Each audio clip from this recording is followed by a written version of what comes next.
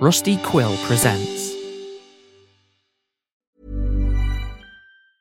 Hey, it's Ryan Reynolds, and I'm here with Keith, co-star of my upcoming film, If, only in theaters May 17th. Do you want to tell people the big news? All right, I'll do it. Sign up now and you'll get unlimited for $15 a month and 6 months of Paramount Plus Essential Plan on us. MintMobile.com/switch. Upfront payment of $45 equivalent to $15 per month. Unlimited over 40 gigabytes per month. Face lower speeds. Videos at 480p. Active Mint customers by 531.24 get 6 months of Paramount Plus Essential Plan. Auto renews after 6 months. Offer ends May 31st, 2024. Separate Paramount Plus registration required. Terms and conditions apply if rated PG. Hey, I'm Ryan Reynolds. At Mint Mobile, we like to do the opposite of what Big Wireless does. They charge you a lot. We charge you a little. So naturally, when they announced they'd be raising their prices due to inflation, we decided to deflate our prices due to not hating you. That's right. We're cutting the price of Mint Unlimited from $30 a month to just $15 a month. Give it a try at mintmobile.com/switch. $45 upfront for 3 months plus taxes and fees. Promo rate for new customers for limited time. Unlimited more than 40 gigabytes per month. Slows full terms at mintmobile.com. There's never been a faster or easier way to start your weight loss journey than with PlushCare. PlushCare accepts most insurance plans and gives you online access to board-certified physicians who can prescribe FDA-approved weight loss medications like Wegovy and Zepbound for those who qualify. Take charge of your health and speak with a board-certified physician about a weight loss plan that's right for you. Get started today at plushcare.com/weight loss. That's plushcare.com/weight loss. plushcare.com/weight loss. Hey guys, my name is Mike Patreon, and I'm here to sell you the Patreon.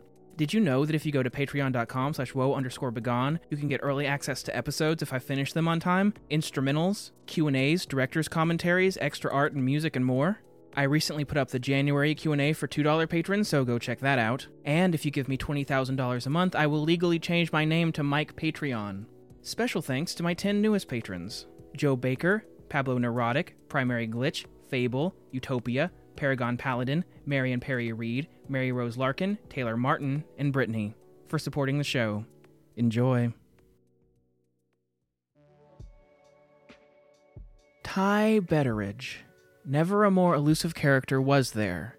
Except for, Flinch and Ryan probably, and whoever met me in the Arbiter mask when I played Woebegone the second time, no idea who that was. And, Michael's kinda weird.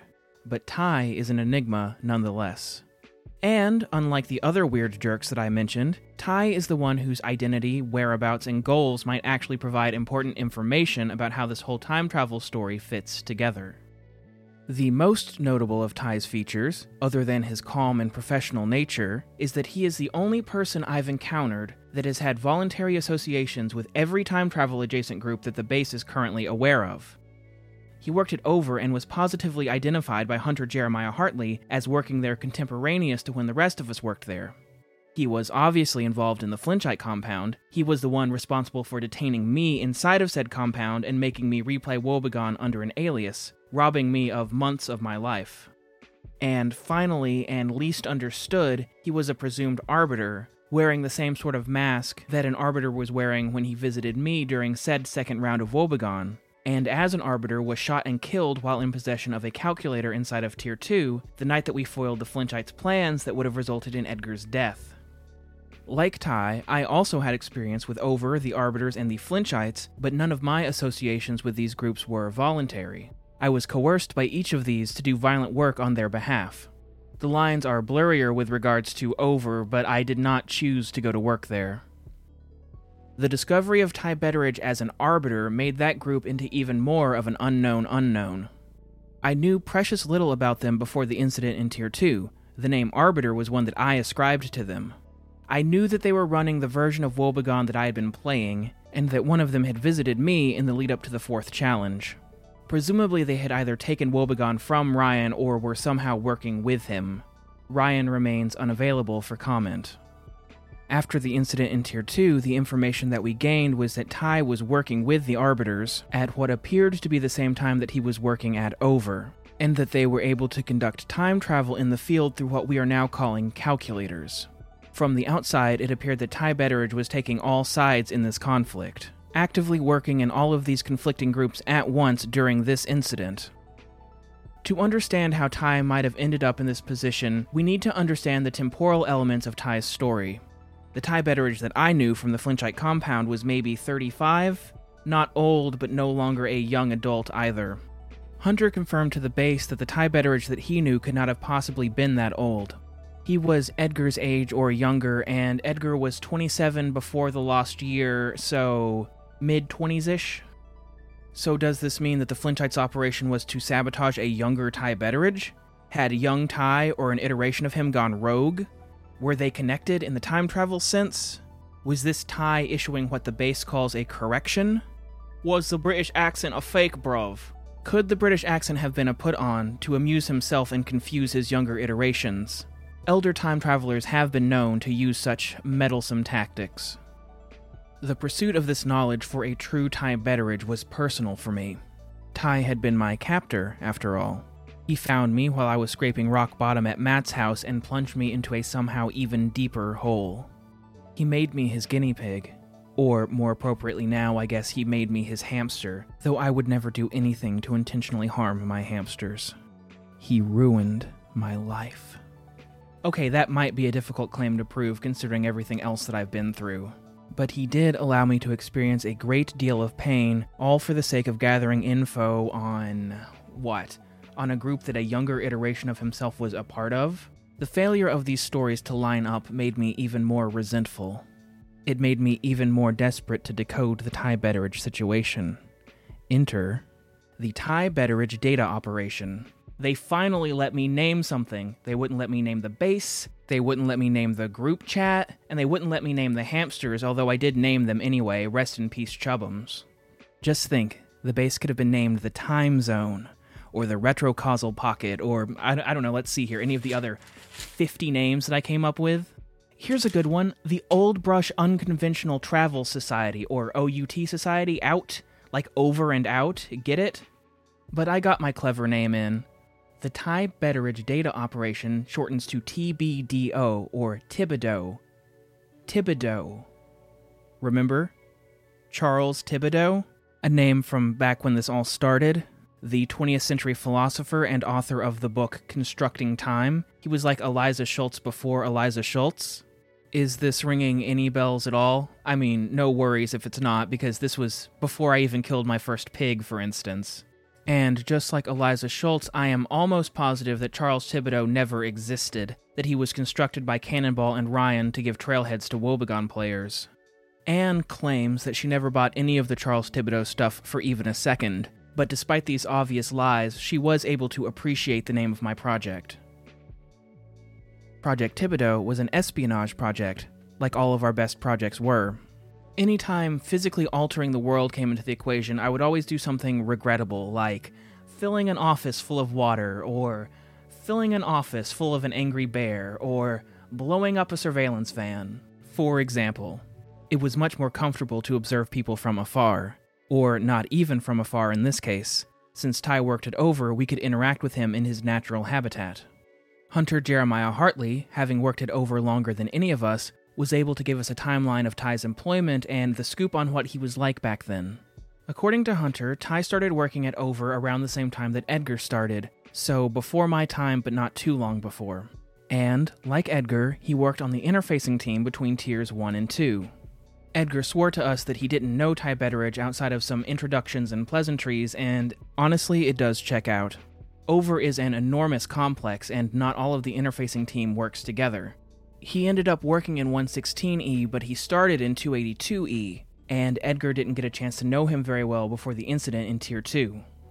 From Hunter's recollection, Ty was normal, leaning towards exceptionally friendly. This fit within my recollection of him. It was easy to imagine a younger Ty that was just as cordial but a little bit more carefree. His unassuming personality might also have been a front for something much darker and deeper. It might be best not to take how someone acts at a top government facility at face value. The plan was to observe Ty from the earliest moments that we knew his whereabouts, namely the beginning of his employment at Over. We hoped that this would give us insight into where he came from and whether he knew anything when he started at Over, or if his actions were the result of something that happened there. We decided that the plan would work best if the reconnaissance team consisted of members who were already employed at Over when Ty started there. This would allow reconnaissance members to approach Ty without raising any suspicions from Ty or anyone else in the complex. This means that I was not considered an option for the field work since I started my employment after Ty did. Marissa was quick on the draw to volunteer herself and Ravi. Ravi was not part of the team. Ravi was an intense liability that had to be monitored at all hours. When Marissa discovered what Ravi was up to and captured him, she sent Hunter to Ravi's cabin to destroy any documents that he might have had and to install a hidden camera. Marissa also put a covert GPS tracker on their cart in order to monitor his patrol routes. But this did not solve the liability problem, which was taking up a lot of mental and physical bandwidth within base. Ravi was clearly scared of retribution from Marissa, but we all worried that as soon as she turned her back, he would make a run for it. Her plan to fix this was to use his deference to her to employ him in a time travel mission. This would make him complicit in the espionage that he was investigating. The sword of Damocles would be hanging over his head too, and he would either join us or drop looking into it. Marissa's plan was undercooked, I guess, but the truth was none of us wanted to kill him. That is what it all boiled down to and what none of us would say, that the alternative to this plan was killing Ravi. I don't know why we all found our softness at the same time and in the same way, but killing Ravi was off the table, which meant that Marissa's plan was all we had. Thibodeau 1 was an operation that would begin at the start of Ty's employment at Over and would be a continuous reconnaissance mission contingent upon successful acquisition of information. Edgar loves it when I use big words. That is to say that Marissa and Ravi were to keep going around the clock if they found something. Thanks to the calculators, they wouldn't have to actually work around the clock.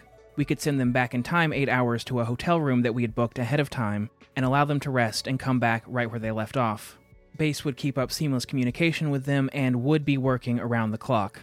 Base support would be divided into 3 shifts: Edgar in the morning, Marissa in the afternoon, and yours truly at night. We would maintain these shifts for 48 hours, at which point we would reevaluate our course of action. And, just like that, the plan was set. Cue the plan music.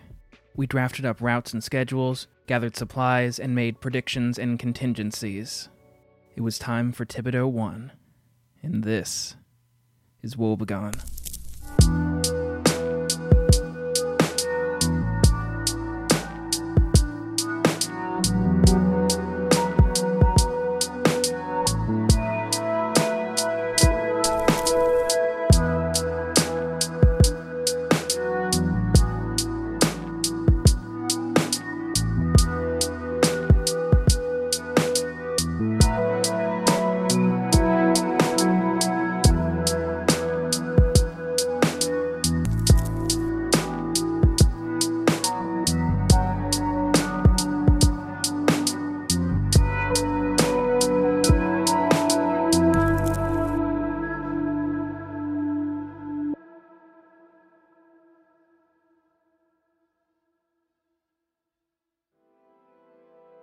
Project Thibodeau 1 began at 8 a.m., both in base time and mission time. Mission time was locked to base time in order to simplify calculations. If base needed to know when something was happening in the mission, they would know immediately because it would be exactly the same time as the base. This helped with documentation, but it was especially useful during an emergency. Calculators are difficult to use and require knowing a precise moment in time, so if there was an emergency, it would be better if no one had to do any quick math. And by no one, of course, I do mean me. I barely knew how to operate a calculator, and frankly they scared me, so the fewer buttons I had to push, the better. We established a rendezvous coordinate inside of Over that Ravi and Marissa were to report to at the beginning and end of each shift. We would know these exact coordinates and these exact times, so we could use this as a failsafe in case of catastrophic failure. Let's pretend that these ideas of locked time with base and a rendezvous coordinate were my idea, because this was my mission. I was awake at this particular 8 a.m. that Thibodeau 1 began. I made myself some coffee and then proceeded to the operations room with Edgar despite his protestations. "Mikey, you need to go rest for the night shift," he badgered me. "Babe, this is my mission. This is Thibodeau 1. I'm not going to sleep. I'm too excited to sleep. I'll sleep during Anne's shift, or I'll sleep when I'm dead," I said.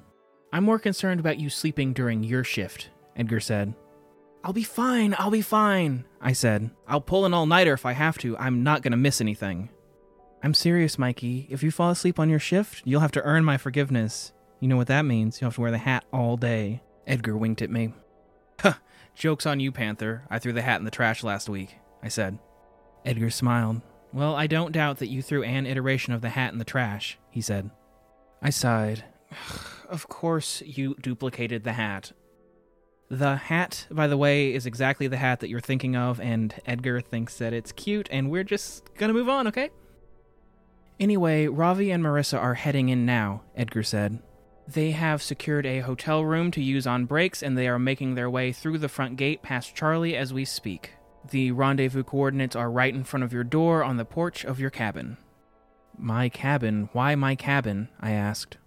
Oh, because it was empty. The whole route is empty for a couple of months, actually, until they hired you. That's why they put you there, he explained. Some uneventful moments passed, and then the earpiece sputtered and crackled to life. Come in, Edgar, come in, Marissa said. Are you there? We are both here, actually, I said, beating Edgar to the punch.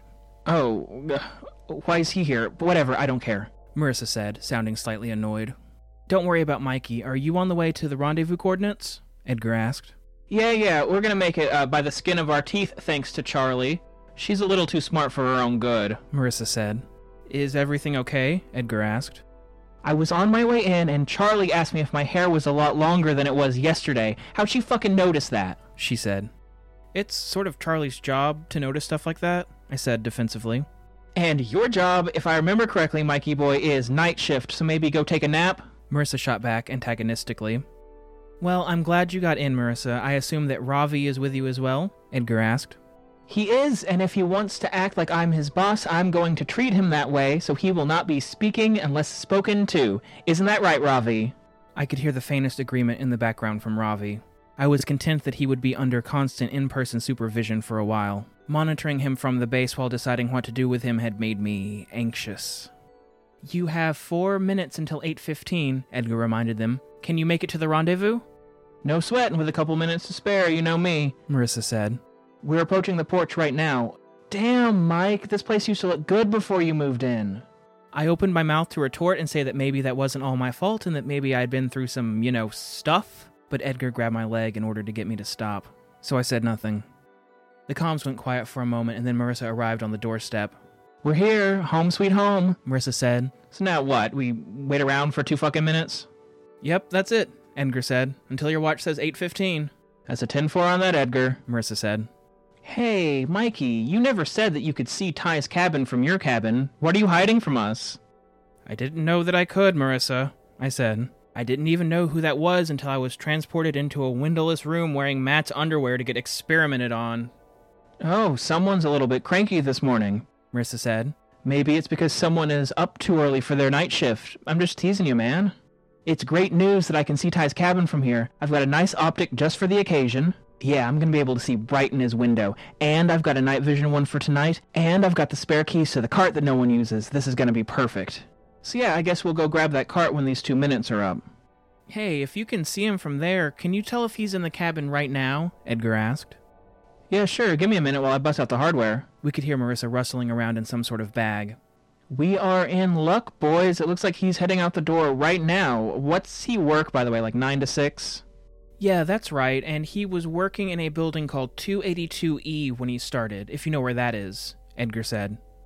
If I know where that is, Edgar, that's on my route, Marissa said. I think me and Ravi will swing by there and introduce ourselves after he gets a chance to get settled into his workday.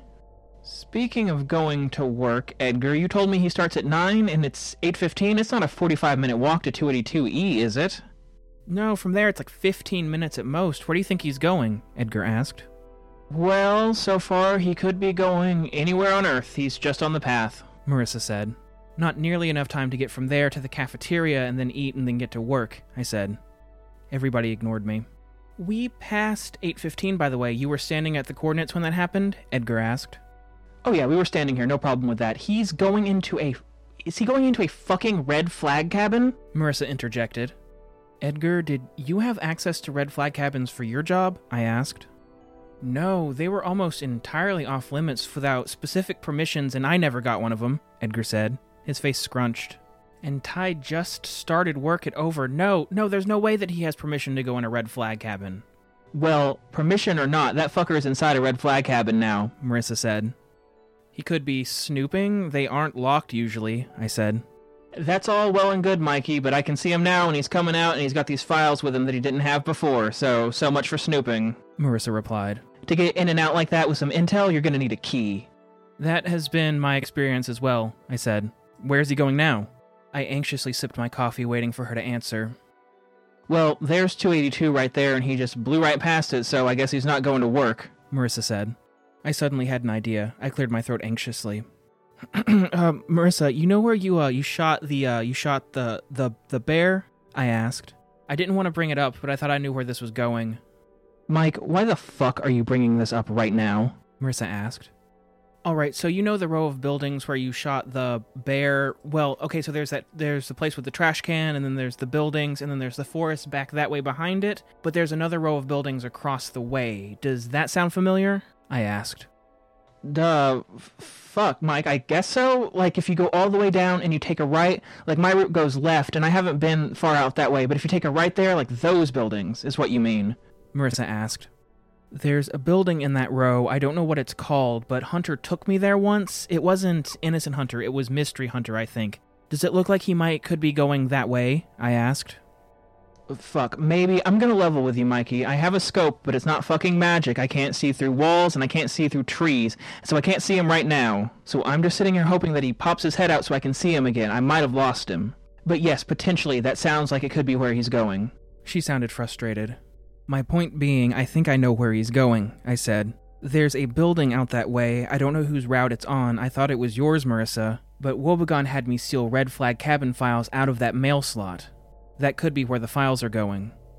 Well, if you're saying that you want us to get the files for you, well, I'm down for some late-night robbery. What do you say, Edgar? Marissa's enthusiasm was always refreshing, but Edgar scowled. No, I don't think that's a good idea. Edgar shook his head. I don't think that we can do anything with the files, so it doesn't matter whether or not we have them. When Mikey did it, he had to have Ryan decode it for us, and we don't have a Ryan. I think that what we're going to get out of this is that we learned that Ty can just walk into red flag cabins like he belongs there and take files and move them around. That's not typical. I never did that. 10-4, Chief. Robbery is canceled for tonight, Marissa said. So to recap, we got to the rendezvous point and we got you some bonus info on Ty along the way that is free of charge. So what do you say that Ravi and I go get that spare cart, and by the time we get there, it will be time to go say hi to our friend Ty and see if we can pick his brain a little bit. What do you think? 282E is, of course, on mine and Ravi's route, so it should be really easy to make an excuse to go in. We'll just walk right in the door. We'll say there's some security issue or some shit, who cares? So, Past Marissa just got done with her shift and she's heading to bed. Where is Past Ravi? Ravi? We heard some demure muttering from Ravi on the other side of the earpiece. This is one of Ravi's off days, so the route is being taken care of by the neighboring routes, which means we are in the clear. No running into duplicates of us today. Spectacular, Edgar said. Looks like the plan is just gonna work this time. Fingers crossed. How about you guys go retrieve the cart and then head to 282E and then tell me what you find? Aye, aye, Captain. I will maintain radio silence until I have something to report, Marissa said. The line went quiet. I yawned. Hey, go to bed, Bear. Edgar chastised me. Oh, but this is the only time I'll get to see you today. I'll be going to bed when you start your shift tomorrow morning. I'll never see you, I whined. You've already had a cup of coffee and you're still yawning, Edgar pointed out. You're going to crash, and you don't want to crash during your shift, do you? Unable to stop myself, I yawned again, an unwitting act of contrition. I know, you're right, and I'll feel so much better when it's my shift and I'll have all this energy and be raring to go. You're right. I'll see you in the morning to hand off my shift to you. Good night, Panther. I gave him a quick kiss. Night, Mikey. Sweet dreams, Edgar said. I left the operations room and returned to our bedroom. I hadn't told Edgar that it had become almost impossible to sleep alone. It wasn't something that I could attribute to any one thing. Some nights I would wake up in the dark having convinced myself that someone was in the room with me. Some nights I would have dreams that someone or some animal was chasing me down and trying to kill me. And on the worst nights I had dreams about Matt.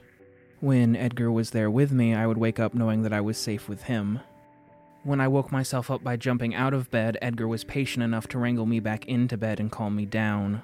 Without him, it didn't feel like I ever got any real sleep.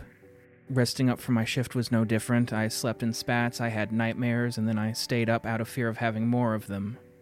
I paced around, I fucked around on the internet, I put on a movie that I ended up not watching any of. I was fired up about Thibodeau 1, I couldn't sleep.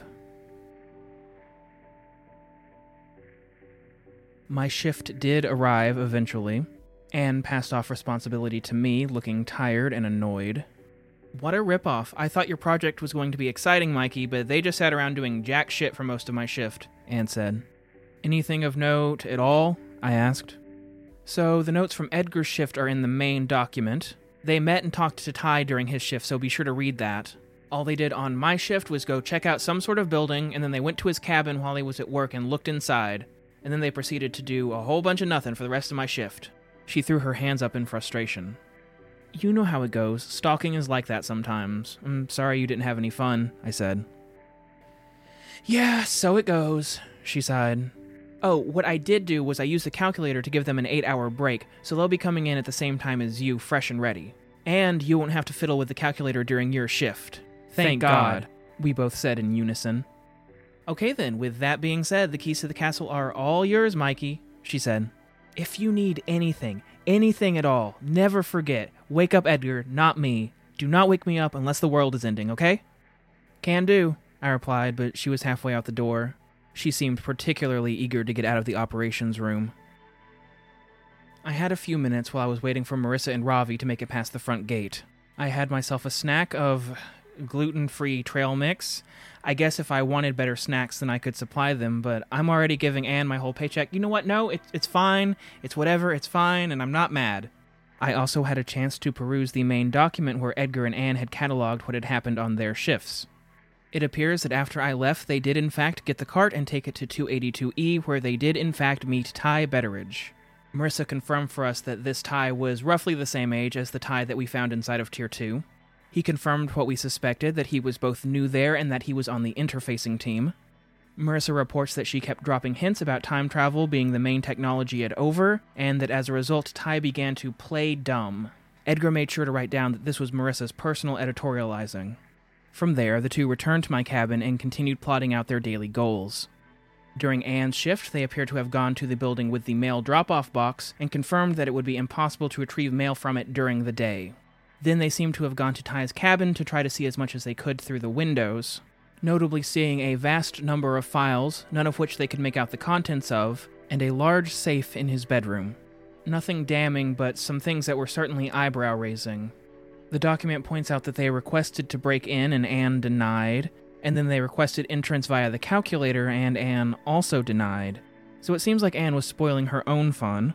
After that, they returned to the rendezvous point, at which point Anne used the calculator to send them back 8 hours in time to the hotel to give them a break. Marissa and Ravi were requested to return exactly 8 hours later in order to keep in lock with base time. And those 8 hours were over, so I was waiting for them.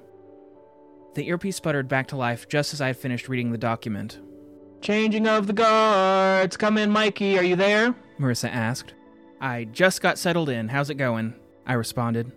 We are rested and in high spirits, and we will be at the rendezvous point very shortly. God, I love Troy. He's such a bonehead. He didn't ask nearly enough questions of us. Yeah, I think they sort of struck gold with Charlie, honestly, I said. Yeah, and we hit pay dirt because Troy sucks at his job, so it's a two-way street, Marissa said. So, what'd you think of the damage report they left you?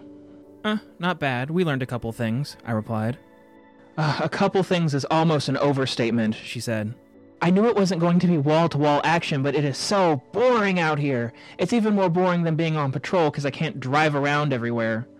Okay, well, what's the itinerary for tonight? I assume that we're not getting the files, but I saw that you did go to that building. What happened there? I asked. Well, we showed up just in time to see the lovely mailman take those files right away, so no files tonight, Marissa said. Well, fuck that then. Now what? I asked. Well, I think it's time for some good old-fashioned camping out. The lights are off in the Betteridge household, but I've got this nice new night vision scope, so we'll just camp out here and see if those lights stay off. And if he goes out on some ill-advised adventuring tonight, then me and Ravi will be the first to know, and you will be the second. I think I'm starting to figure out why Anne thought this was boring, I said.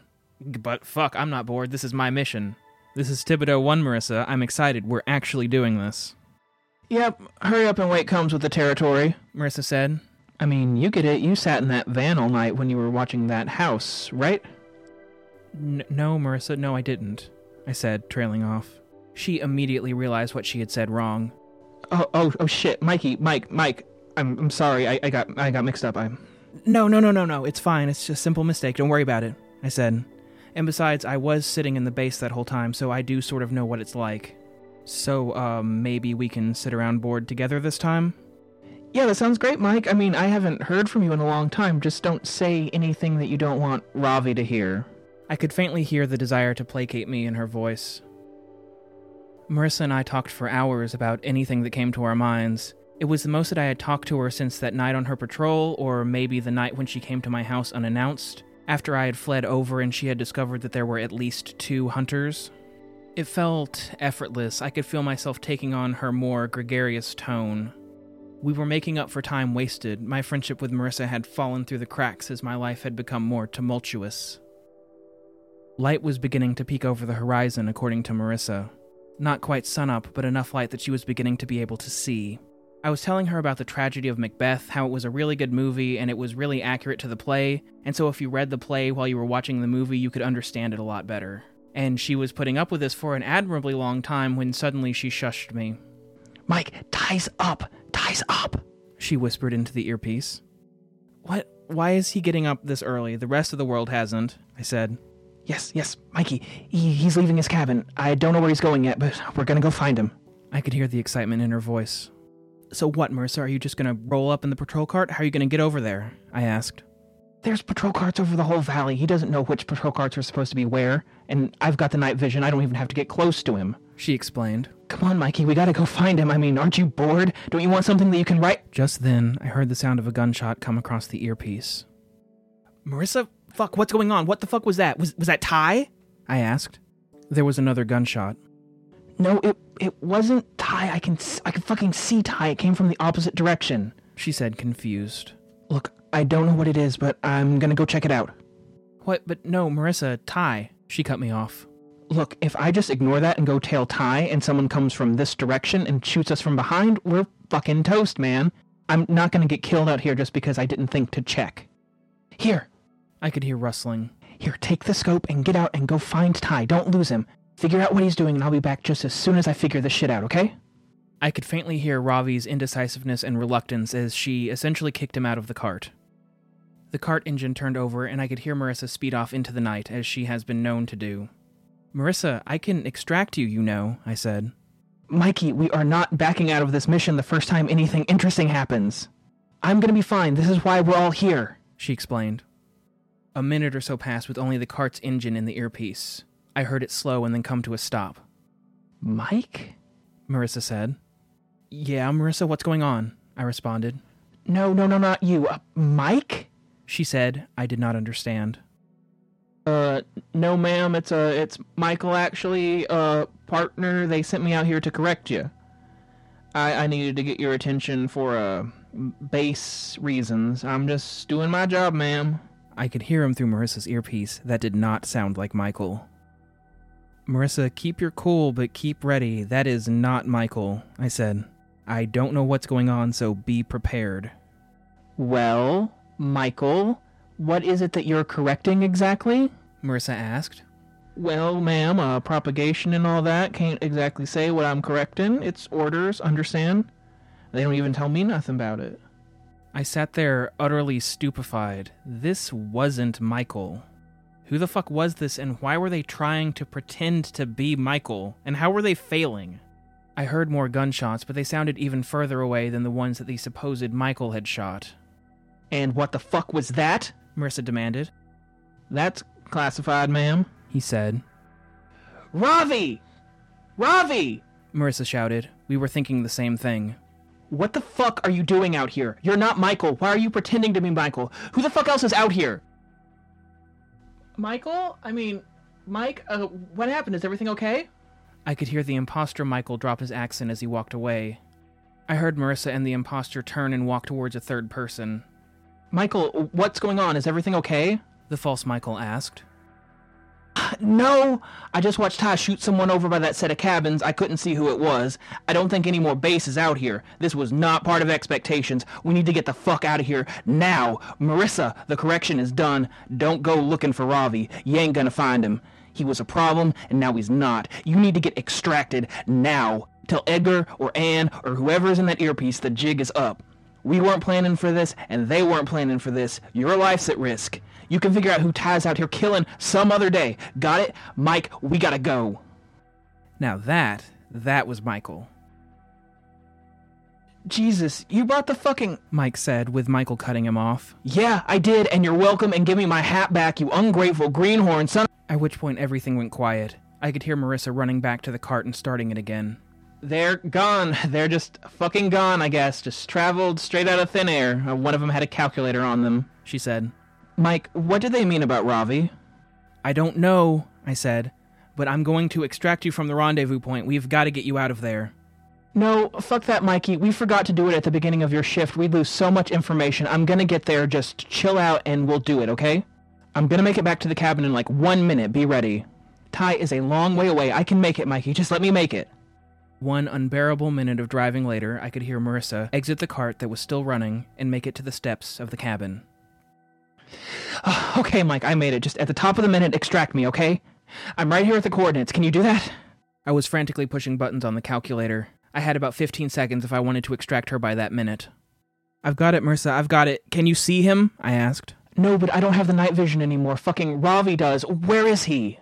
Fuck, Mike, did they do something to him? Marissa, I don't know, but we'll worry about it later. You're coming to base without him. We can worry about him after that. My hands were shaking so hard that I could barely hold the calculator. The time changed to the minute. I pushed the button.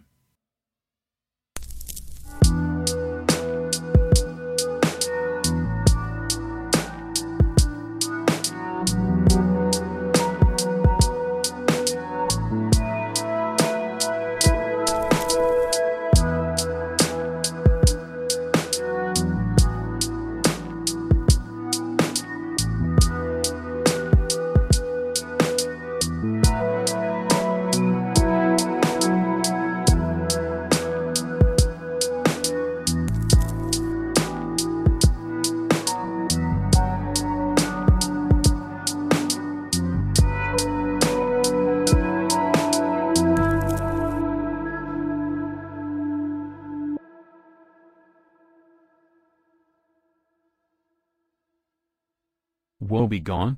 More like woe get along little doggy. At this point, do you know what I am saying? Cowboy emoji.